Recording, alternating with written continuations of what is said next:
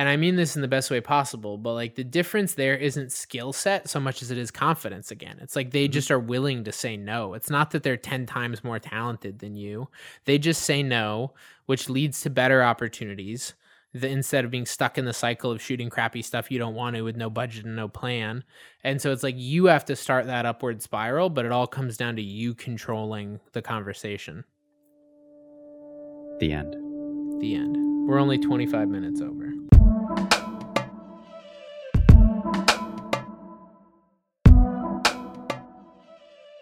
I saw that it had an M mount adapter, which is cool. Yeah. Who did that belong to? Friend Joe. Shout out Joe. Thank you, Joe. Hooking it up for episodes 1 through 3 on the video side. Now we're Chris's quality in the toilet for episodes, whatever's up next. Yeah, it will be in the toilet until I get a new camera. So you're saying the A7C? Yeah. A7C, cool little camera. There's so many cameras now. I can't keep track of it all. It's like Oprah. You get a camera. You get a camera. Yeah, totally. And then, I mean, even in like cinema world, it's like I've never tried any of the Panasonic stuff, but I hear really good things about like the EVA-1 and the VariCam. And then there's like whole new Canon cameras I haven't tried, like C500 Mark II and the C300 Mark T and the C200 and the C700. And then C700 looks horrible. It does. From, I heard they're size. making another one though, like a new full frame cinema camera. Yeah, somebody shared the specs with me of that proposed camera, and they said it was going to be like 20 stops of dynamic range. Oh yeah, I saw Tim Kang or someone posted something about that. But yeah, that's all I know. Yeah, much either. It's some. I heard something about like some dual gain, high DR, yada yada, sensor tech. It's all above my pay grade. I like sort of try to explain Bayer patterns to people, and that's the edge of my technical knowledge of sensors. And they then quickly are like, "Oh, we don't care. Just make it look decent." Exactly. Yeah. This real moral of the story is no one cares. Just make it look better. Yeah, just make it fuzzy in the background. Yeah, seriously. I had that conversation with a client this morning where we were trying to shoot this. It was like an ATM interaction sort of thing, basically, and we were like, "Oh, there's like this massive T-Mobile sign on the side of the building that we were like trying to figure out how to frame out." And they're like, "Can't you just make it blurry?" And I was like, on the 8th. Yeah. So true story though, we ended up going across the street and I put my 100 to 400 on and just like squished everything down so hard. It was really fun actually. Quentin was like, "I've never seen anything like that before," because I never bring anything that long. What focal length were you? And what were you shooting? Just like a talking head at like 300 mil? Oh no, it was part of a like bank commercial, but it was like ATM, like car pulling up, touch, reverse, whatever. It's these new ATMs they have now that have like Skype built in, so you like are dealing with a person on the ATM. What? That's weird. Yeah, I don't know if this is like my inner millennial coming out, but I personally feel like it's the least compelling thing ever. Like the last thing I want to do at an ATM is talk to somebody. Yeah. But I guess the idea is like it's more like you can go to the bank and do all the stuff you can do inside the bank, except for you don't have to get out. You can like cash checks and whatever else, but it's also like they've had that forever and it's called a drive-up window. So I don't really understand. I don't know. Real innovation happening in the banking world, man.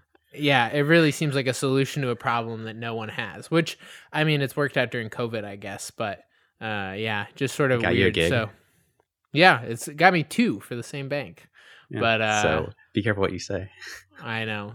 Hey, I'll tell them. I don't get it, but I don't think I'm the target demo either. I think there's other demographics of people who are really into it, and I'm not one of them. I never go to the bank. Period. Like I have all my online banking and phone stuff. The only time I go to the bank is if I have to deposit a check that is over my like mobile deposit limit. Same.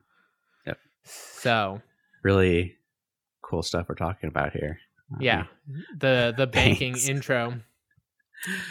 I had a question. So what's on your mind? How do you deal with and let's say recently, I don't know if there are any examples that come to mind, like negotiation. Someone reaches out to you and says, "Hey Chris, are you available these days? I've got a thing." oh, you'll get a description. Mainly, I'll just get, hey, you available these dates? Well, And no, nothing. that's what I'm saying. Like, we've got a thing. Are you available? Right. What's your response to No, that? my point is just a lot of times people are just not even considering enough to give you a description of what the thing is that they want you Right. to do on the dates. So, joke that fell flat. Sorry. No, I get it. So again, start it again. So we have a thing on a date. Yep. That's And you get a then- text message or an email. Cool, and that's it. Yep. Okay. Well, first, definitely reply to get more information about said thing. I think we'll probably bring up this term often though, but you turned me on to it, even though that's a weird phrase. So horny for saying no, baby. Oh god. Exactly. There we go. If you don't say no, your yes won't mean anything. So honestly, that's something that you've like influenced me in the past couple months during our like conversations that kind of led up to us starting this again. Just being just more confident, knowing when the numbers don't line up, you don't have to take the job. And especially if it's a job that isn't going to give you really any reward outside of the monetary gain. That's kind of how I approach things. And what about you? I know you have gone through a couple iterations of like how you approach project. I think you have a more in-depth answer too than my answer, because mine's pretty basic. I don't know. I mean, I'm honestly I was partially curious because I think this conversation that happens in our line of work all the time is something that like I was never taught how to do. You know, you just Right. sort of figure it out. And I think there are a lot of different assumptions and things people make. And like when I look back at the first major chunk of years, really up until the last year, of how I've handled that conversation, I almost sort of cringe at it because I feel like I've learned so much. Yeah. But so it's always just interesting to hear that. So the place you go though is like, tell me more about your project and what do you have budgeted for DP rates? Correct. That's And kind of then where I go first. And I also want to make it clear that sure. like my rate doesn't account for gear, because some people still think that, and it's two separate Right. things. Right. You also don't own a ton of gear though. So do people Not call you and be anymore. like, we need a bunch of gear? No, not anymore. But some people, depending on their level of expertise and experience, will think that my rate comes with gear. I think that's just kind of the world we live in for a good chunk of projects. Right. So let's say I say, hey, cool, we're doing a thing, interview, B-roll, small crew. It's a few days out of town, fly in, 1 day shoot, fly out. And so you're just like hitting all the keywords, aren't you? 3 days total, and we have X number. I don't know. Let's say we have like $2,000 budgeted, and then I feel like the follow-up is always like, it's still like, are you available? But so if someone hits you with something like that, like what's the next step of the conversation? Well, you just hit a whole bunch of like warning words in that description. Fly in, fly out, only like 1 day shoot. Small, probably nimble, right? Nimble crew, maybe. If that's the description that I'm getting back, there's a lot of apprehension about saying yes to the job on my end, at least. Like, to me, what you're asking for is somebody who is flexible, but you're not going to pay them for the multiple hats they're going to wear. So there's Right. just like, and it probably won't be run by a competent person. Yeah. But I will say, like, the reality I think for people is like sometimes you just gotta work to make ends meet. Because you get called for different stuff than I do. Right. Are those the sorts of calls you get, like on some of this stuff you're doing that's more like music videos, or it seems like bigger teams? Like, do they have more information prepared, or are you still getting sort of like, are you available these days? And you're like, what is it and what's the budget? And then like after you're committed, you get that information, or is that more prepared on those jobs? So I just started doing large music videos like 2018. No, I'll say 2019. So it's really only been like a year and a half to 2 years. And I used everything that I learned about like setting yourself up for success and like communicating with producers over the years, and really tried to have the channels of communication about rates like how I wanted to have them from the beginning. So with that specific line of work, started out being super clear about my rate from the beginning, and not really budging. And also, at least a lot of the music videos, like they do, the bigger ones that I'm on, blessed to be on, they have a good understanding of what DP rates should be, which I'm thankful for, because the producers that I get to work with in Nashville are like super knowledgeable. So there's, if I come up, they say, here are the dates. They usually tell me at least the artist and director. And they quickly after that, like we talk rates, and it's been a really good relationship. And that's just stuff though that I think I've learned to get better at, and just from the beginning, talk rates, like just rip the Band-Aid off. But that's just a learning experience over the years of kind of being frustrated that I'm not getting quote unquote, the rate that I deserve. And partially that's just my own fault for not being upfront about that conversation. I'm trying to get better at that. And I think I've only gotten better at it in the past like 2 years. That makes a lot of sense. So it's a learning experience, I think. And it's always hard depending on how your personality is built. And also how good you are with, money, with saving. I think you do a great job at it, being pretty upfront, also because you do a really good job at saving and just managing your money. And when you do that and you know that you're kind of set up, then you don't have to take those professional, like shitty jobs. Right. So yeah, I mean, I think we've talked a little bit about, we want to do a whole episode just about sort of like money and numbers and all that fun stuff. And I think that'll be cool.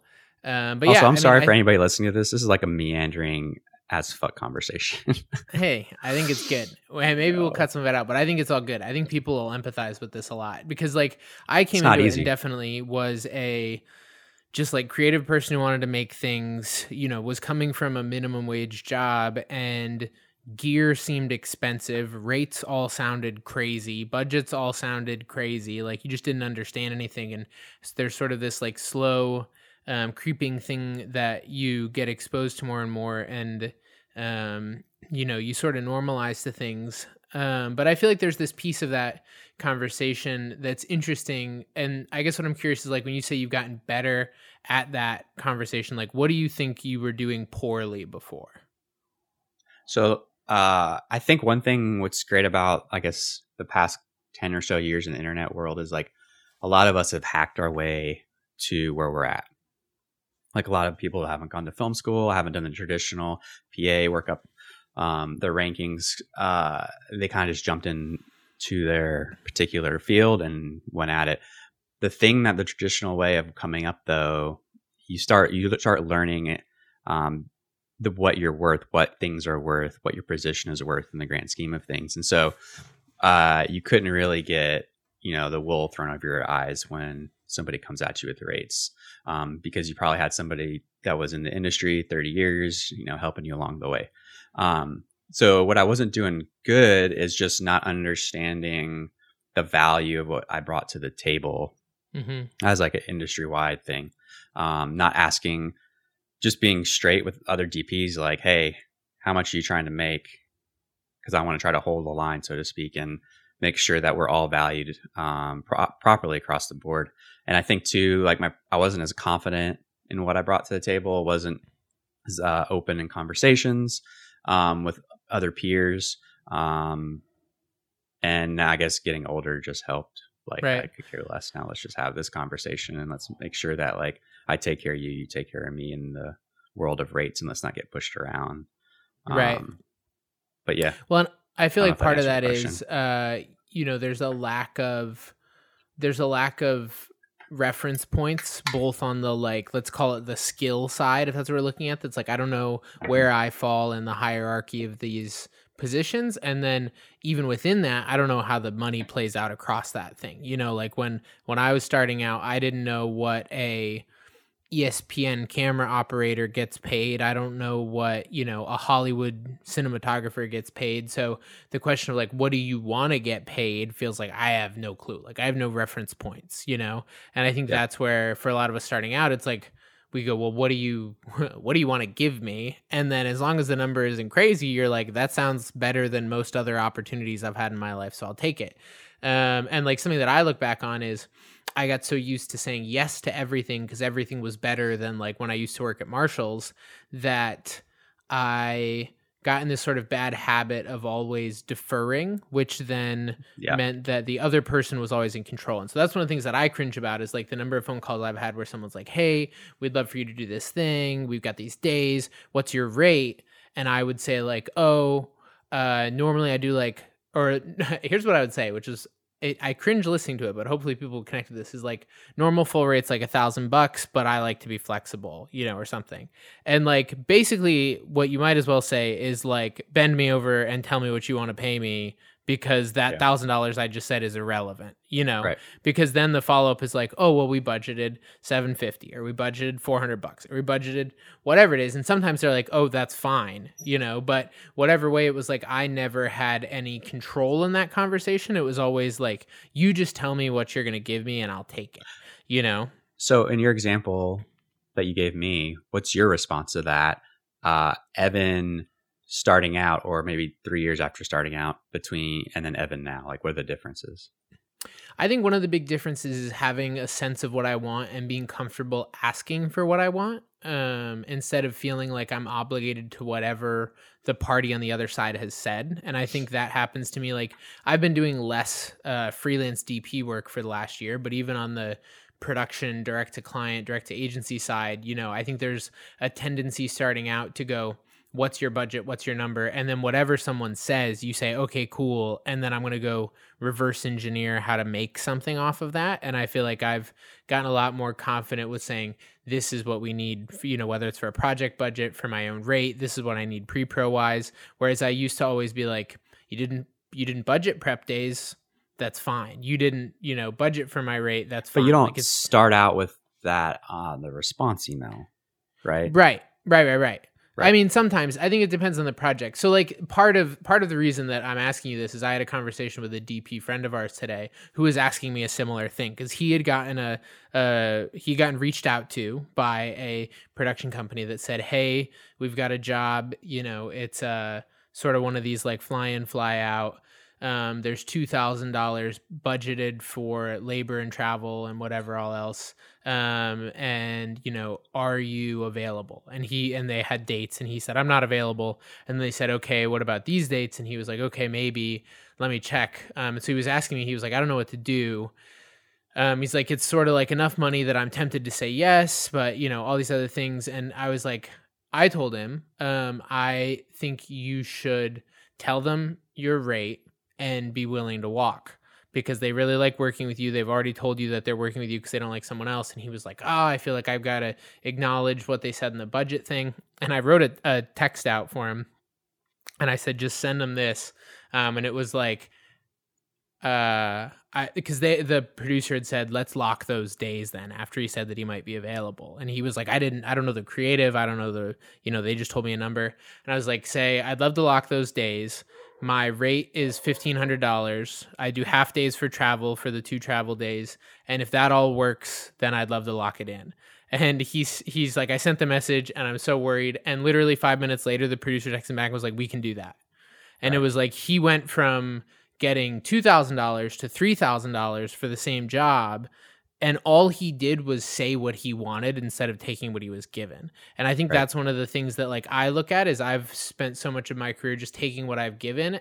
And that's not necessarily a bad thing. And when you're starting out, you don't have any leverage. You don't have enough work. You can say yes to everything. But I think that a lot of us have gone through this tension of like, how do you start having a seat at the table in that conversation, and it's not so one-sided. So that's why I'm sort of curious, where you're at. Well, it's really, I think where you're at now, I like to know, like the creative and who's attached to it, especially like director, if a producer's reaching out, and I guess vice versa. If a director's reaching out, I want to know the producer, I want to know the AD, just because that gives me a quick gauge on how serious this project is. Like, how serious are they taking it? What are the resources? And then I know that, like, okay, this is something worth my time. But the thing that's hard is, like, you gotta, if you're hacking the system and like really just jumping into the industry, that's your starting point. Like, you then kind of train yourself to take every opportunity, and then growing out of that at what point, because I think you also have to be honest with like your skill set, whether you're going to build like a production company, or you're going to try to go to like LA or New York and like do that whole thing and just be your lone wolf. Like, and knowing also the market you're in. So you have like, when do you make the jump professionally, like your market, what you're good at, what you're trying to build, what you're trying to do. It is such a, I guess that was why my answer wasn't very concise on your initial question, is just there's so many different variables. I know you're trying to make it, what would I do? But I guess my mind goes to all the options and different variables that you could have when you're responding to that question. Right. Well, and that's where it's like, I think that's part of what I'm excited to get into. Such a hard question in the money conversation is like, because in our industry, like there's people who are getting paid, you know, $200, $300, $400 a day who are really talented. And there's people who are getting paid $30,000 a day. And there's people, you know, there's this whole range, and depending on the kind of work you're doing and your skill set and your industry and whatever else. I've been a big fan. I would definitely recommend to anyone who's interested in this sort of thing, like go listen to and read everything Blair Enns has ever written or put out there. He has a podcast with a guy called David Baker called Two Bobs. And they have so much really good information on this. But one thing that that he said that like rings in my ears all the time in these conversations is that one of the critical mistakes creative people make is thinking that money is related to competence, and that it's actually far more correlated to confidence. And that the confident person 1,000%. Is the person who gets paid. It's not the competent person. And I think for me, early on in my career, I was so worried about being competent and getting better and better and better and waiting for the money to show up. And then the money doesn't show up and you keep getting taken advantage of and whatever else. And you start to realize like, oh, and then you start seeing other people who you might go like, my work is better than that, and they're getting paid a ton of money, you know, or they're doing really well. They're really busy. Their clients respect them. They have whatever else. And so much of that has more to do with confidence, your perception of yourself, your willingness to perceive opportunity, to say no and walk away from things, changes your reality a lot faster than getting like 5% better at lighting does. So question though, I agree, but in a journey, like how would you recommend that transition happen? Because to me, like a bunch of confidence at the beginning when you really don't have the skill set, even though I do agree with that statement that you just said, is kind of a fool's errand. Like you got to get into that confidence over time, I think. Right. So how do you transition? I think you can always have the confidence, honestly. I think that you can practice having that conversation relatively early on in your career. I think the dollar values just change. Like, you know, I remember getting called to do like graphic design projects when I was 16, and people being like, hey, can you make us a poster for $50 or whatever? And I was just like, yeah, sure, whatever. And it's like, if you're working for $50, if you're second shooting weddings for $100, like whatever you may be doing, I think that to practice that skill of saying, this is what I need, or to practice like holding some degree of your own in a negotiation. And there are situations where someone's going to come in and you're going to get a project or a client or whatever else. And the right move may be to just sort of lay down and take whatever's given to you, because that is the most valuable thing. But I think to practice, even at those early levels, how to say, this is what I need. These are the limitations. You know, even I got a call from a director a while ago, and it was a real breath of fresh air, because he was like, he was like, I want to make sure that we are like compensating you for pre-production time and talking about like how many hours are expected out of that and stuff. And like, that was something that I just thought no one talked about. Like my understanding was like DPs get paid for days on set and everything else you just do. It's like, that's part of why we get paid more than other people. Yeah. Whether it's pre-pro, making decks, pulling references. And so to start meeting other people who are like, oh no, you can get paid for that. Like maybe your rates are lower or higher, but like you can still have that conversation, and practicing having that conversation is a skill that's really valuable no matter what part of your career you're in. I agree. I think it's also, though, again, kind of difficult when a lot of people have hacked their way to where they're at, and they probably at their core kind of feel like they're in a position that they don't really deserve. Right. Imposter syndrome really F's the whole thing up. Yeah. So I think that's kind of why it's important, I think, to have those people, like we talked about, I don't know what episode, when like you had like 5 people in different areas of your life that kind of help guide you, and to have those people that have taken the journey before you and can really, I don't know, even if it's just giving you some encouragement, like you're worth it. I know that sounds kind of corny, but to have those people in your corner that you can talk about these hard issues to and get their opinion is like super important. Right. Totally. When you've kind of hacked your way, I guess, or when you feel like you've hacked your way. Well, and I think that's the thing that's like, that was part of the conversation I had with my friend earlier, because he was like,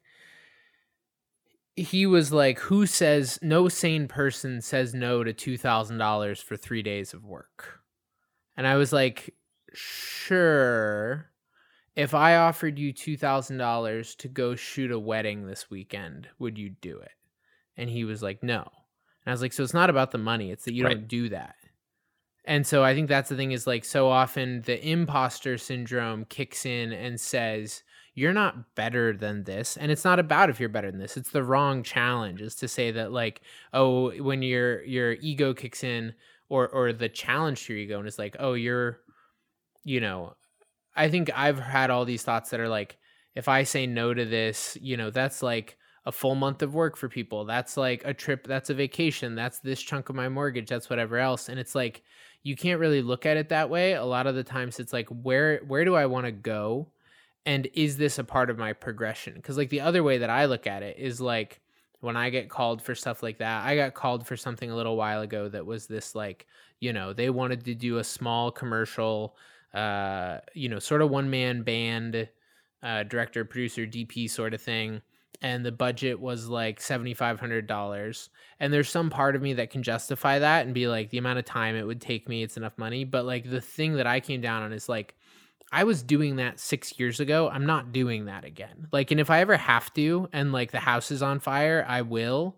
But like, just for the sake of where I want to go, like this is not progressing me, you know? And that's where like, I think there's something to be said for, it's not always like a strict financial linear path, because, you know, we've talked about like, well, you got to be secure in your finances to do what you just did. A lot of people aren't. That's just the reality.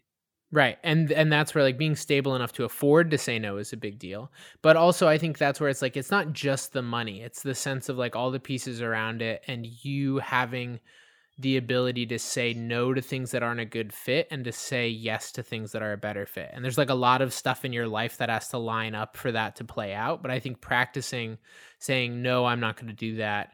Here's what I would need to do that is a skill that just pays off big time. You're not saying no in order, like going back to your initial question.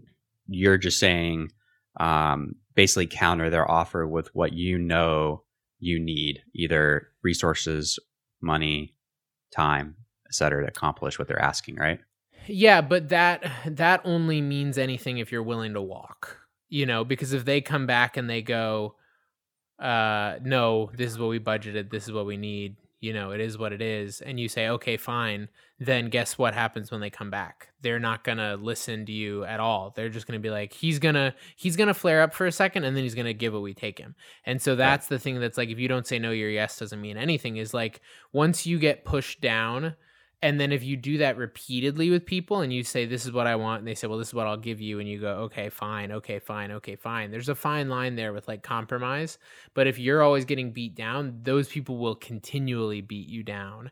Right. Because that's just the pattern that you're training in them. And so you have to be willing to walk from some of these things. And I've walked from, there's production companies that I know have reputations of taking their sweet ass time to pay people, and I just refuse to work for them. And I've told them that. I'm like, I'm not, until you get your crap together, I'm not working with you. There are people who have taken advantage of friends of mine that I refuse to work for. There's people who, you know, for whatever reason, So I like, how do you though move into that confidence? What would you recommend?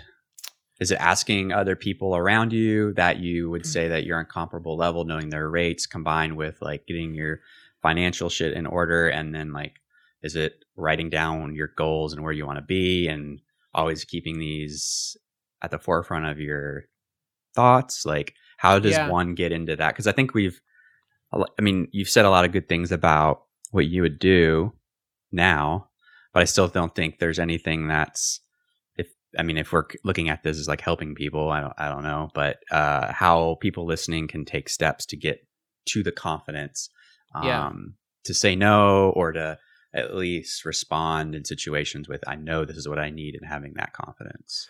Yeah, I think there's probably 2 or 3 main things. One is talk to other people and ask questions that make you uncomfortable. And those questions are?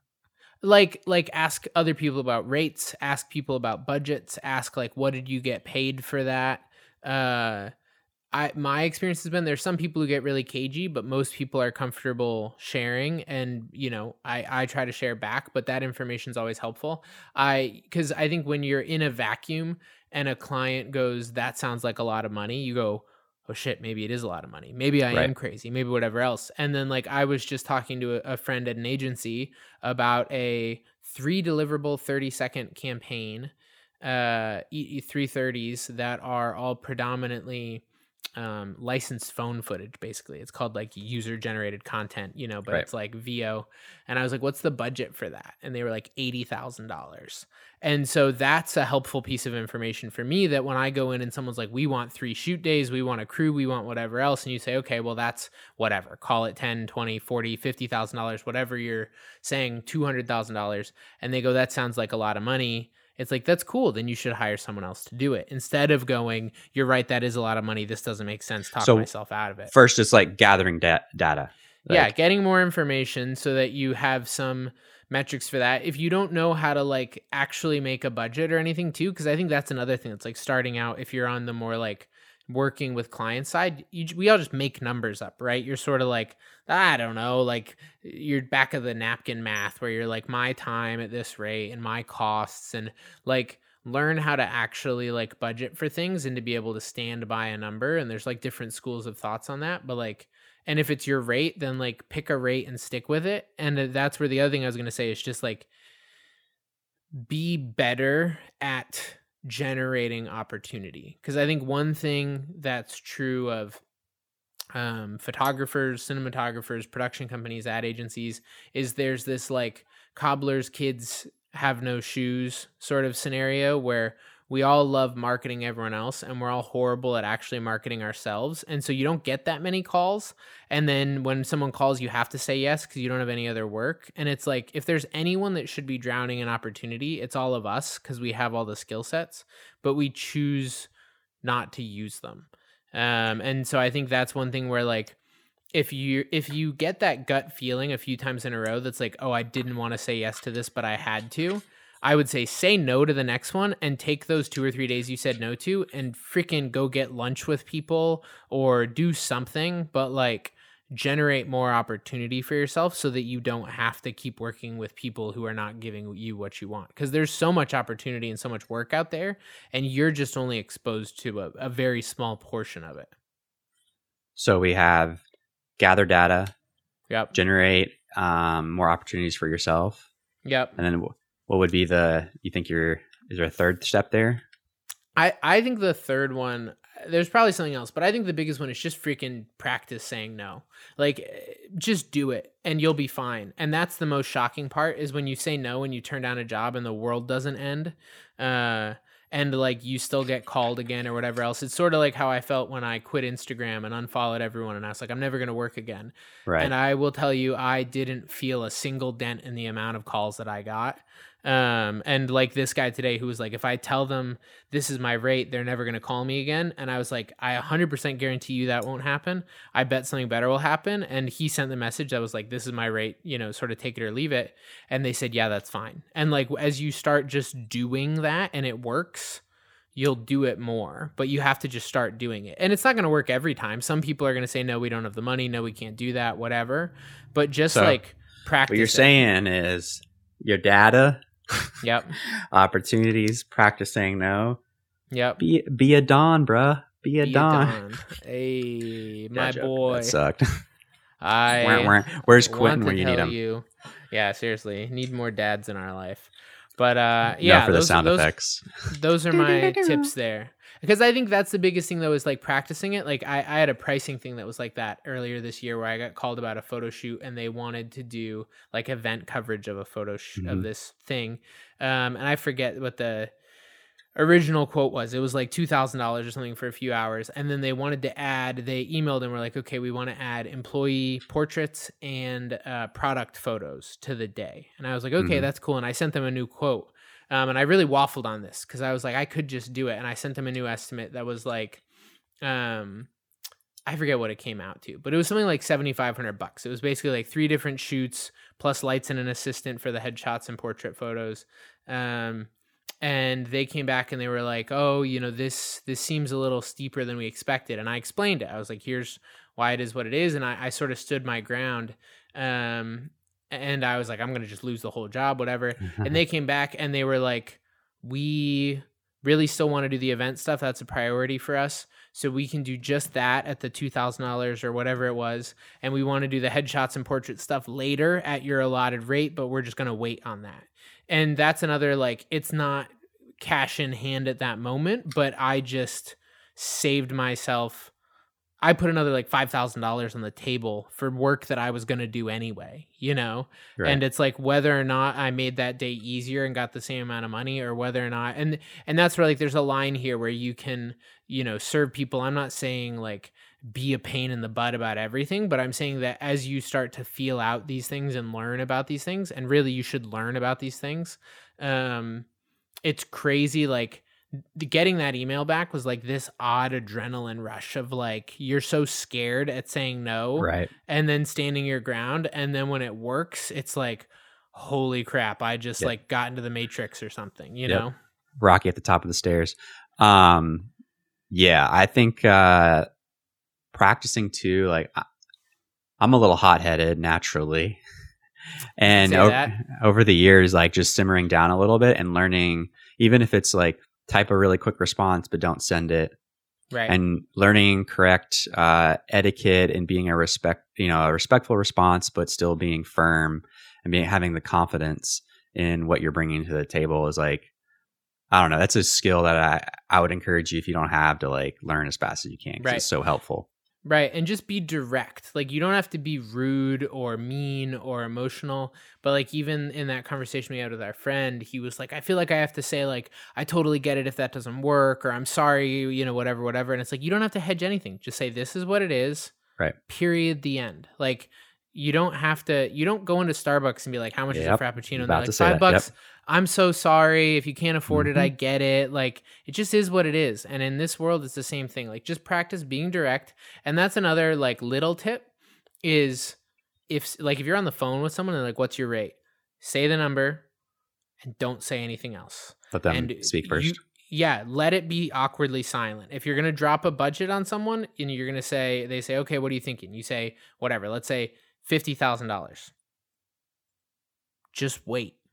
Because they will fill the gap, and they will give you the power when they fill the gap. They might not give you what you want, but you need to let that simmer for a minute. And another little tip, which I'll credit this to Chris Doe, is I've been practicing this in the last year. Anytime you're quoting ranges, I say the high number first now.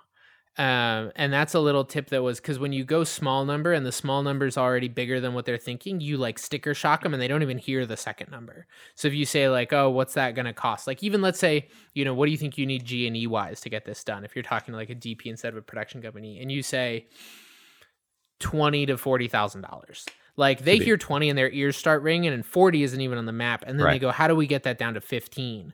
Where if you go 40 to 20, they hear 40, they go, holy crap. And then they go 20, that doesn't sound quite so bad. That's so smart. That is so smart. But so anytime that we're quoting ranges now, we say the higher number first. So and I found that helps a lot because it anchors them in their mind. Because the other thing is the client, we were talking about a situation where production gave an end client a couple options, and clients always tend to choose middle or low options is my experience. Like you got to get a really ballsy client who goes for a high option.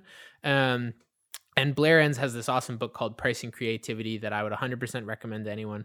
But he talks about price anchoring a lot. And he talks about how when you go into like a high-end like luxury clothing store and there's like a $400 black t-shirt near the front door, he goes, that t-shirt exists exclusively to make $200 t-shirts look cheap.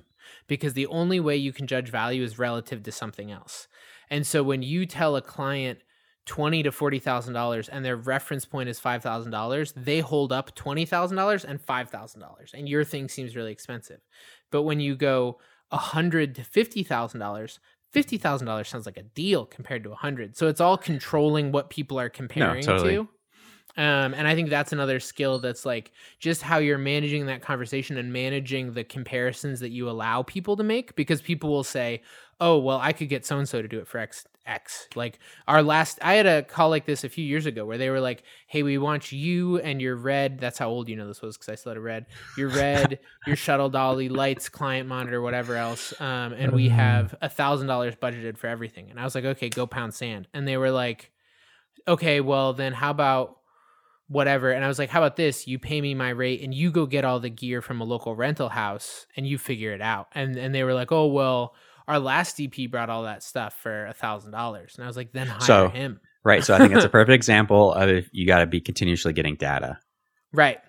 Like don't just be okay with a production company doing that to you. And if you're equipped with the answers from questions you've asked people smarter than you, peers, etc., then you will go into those conversations ready for an appropriate response.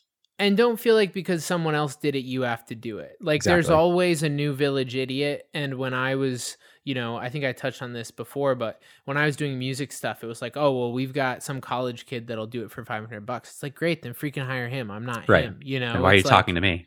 Right, exactly. And that's the thing is like there's a reason they're talking to you and you have to hold on to that. And they're going to try and convince you that it's all the same and whatever else. But, coming back to the Starbucks thing, it's like you don't go in and go, I could get a Cumberland Farms coffee for $1. It's like, then go to Cumberland Farms, dude. This isn't the same thing. Well, it's funny, like when you go into Starbucks to buy said drink, they have based that off of data. Right. That cost for that drink. Their expenses and profit. So like you should have the same confidence when you're giving the response about your rate. Right. Apparently I don't, but I mean, I take it for all of us. Yeah. I just take it slower. Like, I mean, I turned down a travel job I told you about a couple weeks back and it was just like, no, sorry. I did the math and I was like, this is not even close to okay. For what I have brought to the table. So I think to answer the question I've asked twice to you and have I not answered a question? No, just because I think a lot of people, like the time we live in is there's a lot of people that have just, that have gone untraditional routes into our industry and going from starting out where you kind of need to say yes to a lot of opportunities to like being more picky, like that transition. It's kind of just weird. It's awkward the whole time. Yeah. Well, and so I think, if people if they can take anything away from this, it's like, I think 3 points that you touched on are perfect. The data, the continuously looking out for new opportunities and being your best cheerleader. And then just practicing saying no, I think are ways that people can kind of slowly go from being unsure about themselves to very confident in what they bring to the table. Right. And try and find other people who you can be honest with about that stuff. Like my buddy who was like, hey, what should I say? And I got to push him a little bit and it paid off for him. I have people like that in my life that I've said, hey, I got offered this. I feel like this isn't the right number. This isn't the right deal, whatever else. What should I say? And having people who can back you up when you start to chicken out, because you will start to chicken out, is helpful. And I think there is another thing. There's this other quote. I don't know who to attribute it to, but it's about these like 2 levels of success. And that like level 1 of success, I think Chris Do talks about this, but I don't know if it's his quote, is the idea that like you get to the top of level 1 by hustling as hard as possible and saying yes to everything. And then you get to the top of level 1. And if you want to move through level 2, you win level 2 by saying no to almost everything and only accepting things that have significant strategic advantage towards moving you towards your end goal. And I think that's something that's like what you're talking about, is there is that first phase, right? That's like, will you do a music video? Will you do a wedding video? Will you do a video for my church? Will you take a picture of my dog? And it's like, yeah, just say yes to all that stuff. And just learn and learn and learn. I think the tricky part is what you're trying to get at is like, what's the delineation between phase 1 and 2? Because I think we're in phase 2 portions of our career now. And I think that you just have to feel that out and decide for yourself. Like, I don't know. I think if you give those marker, I know if we're going to use those 3 like point steps, recommendations, whatever you want to call them, you're dead. Yep. The end. And yeah, I think when you start implementing those 3 points that you suggested, I think the transition will just present itself. And I think everyone's on a different journey. So that kind of answered, I guess, my initial question back to you is like, how does that happen? Yeah, I think everyone could do better at all those. Yeah, all those totally. different things. No, the no part is probably the hardest part for most people because it just feels very, I don't want to say mean, but I don't know. It's just very awkward sometimes to say no. Well, and I think that's something that's like, it's just not, it's another conversation we never learn how to have, right? Because in that phase 1, you're always saying yes. And so you don't know how to say no. And so like, I got a call from a producer recently that was like, hey, are you available on the 11th to go to Las Vegas? They might listen to this, but that's okay. And I was like, let me check my calendar. And I did. I went back and checked, and I was like, I don't want to do this. Like, I just already know that this. The classic, let me check my calendar too. That's something I use when I know that I don't want to do something. Yeah, and I mean, sometimes I do have to check my calendar, but it's definitely also a stalling technique. Yeah. But there was sort of this thing that's like, I don't want to do this. Like, I know that it's not going to pay super well. It's not a good experience. It's not like a project that's going to go on my reel. And so it just doesn't check any of the boxes. And it's always that question of like, how do you say that in a way that like doesn't come off as mean? And I don't think it is. I think it's just like honest, right? Like if I called Khalid tomorrow and was like, hey dude, do you want to come shoot this vlog with me? He'd be like, yeah, dude, sorry, that's not really where I'm at right now, you know? Mm-hmm. And like, I should be capable of accepting that. And if the people who are hiring you can't accept that, like they've got their own problems there, you know? But like, I think that's a big thing, is that some of us interact with like egomaniacs early in our career. Like I know some musicians who I've worked with who I've like said no to, and they've been like, you're crazy. And I'll just go find someone else. And it's like, dude, I've just got other stuff going on, you know? Or your song sucks ass. Yeah. Or I just don't want to do it. There's 2 things there that I was thinking of. I got called for this thing a while ago, and I went back to the guy and I was like, honestly, like, I think I'm going to have to pass. You know, the rate's a little lower than what I'm looking for. Like, there isn't really the crew and gear budget that I would like to execute the concept. And I just sort of like can't justify it at this point. And he sort of like briefly turned back on it and was like, I don't want to have to like sell you on my project. Like, this is whatever. And I was like, then don't. Like, I've already. No, you're like, no, I don't want to do it. Right. Yeah. I mean, you can try and come back and solve the problems that I have, or you can just go find someone else, and that's fine. But like, I think that's a thing that's fair to say. And like, I got a similar thing where a musician sent me a track last week and was like, hey, I want to do a song. I want to do a video for my new single. And I was like, can you send me the track? And he sent me the track. And I was like, do you have a concept? And I didn't love the track. And he was like, I don't have a concept. I want to develop something. And I was like, yeah, honestly, I'm just going to have to pass on this one. Thanks for thinking of me, though. Right. And I think that's something that's like, it comes back to that always hedging thing. That's like, we have to be like, oh, I'm super busy or I whatever. And it's like, I just don't want to do it. That's fine. Like, it's okay to not want to do something. And sometimes that will make said client or other clients want you more and pursue you harder. Totally. And that's the other funny thing is that like, there's a level of respect that comes from being able to say no. And that's something that David Baker talks a lot about. He has a really good book called The Business of Expertise, but this idea that's like experts are in high demand and can afford to say no to things. If you can't afford to say no, it is clear to the person on the other side that you're not an expert.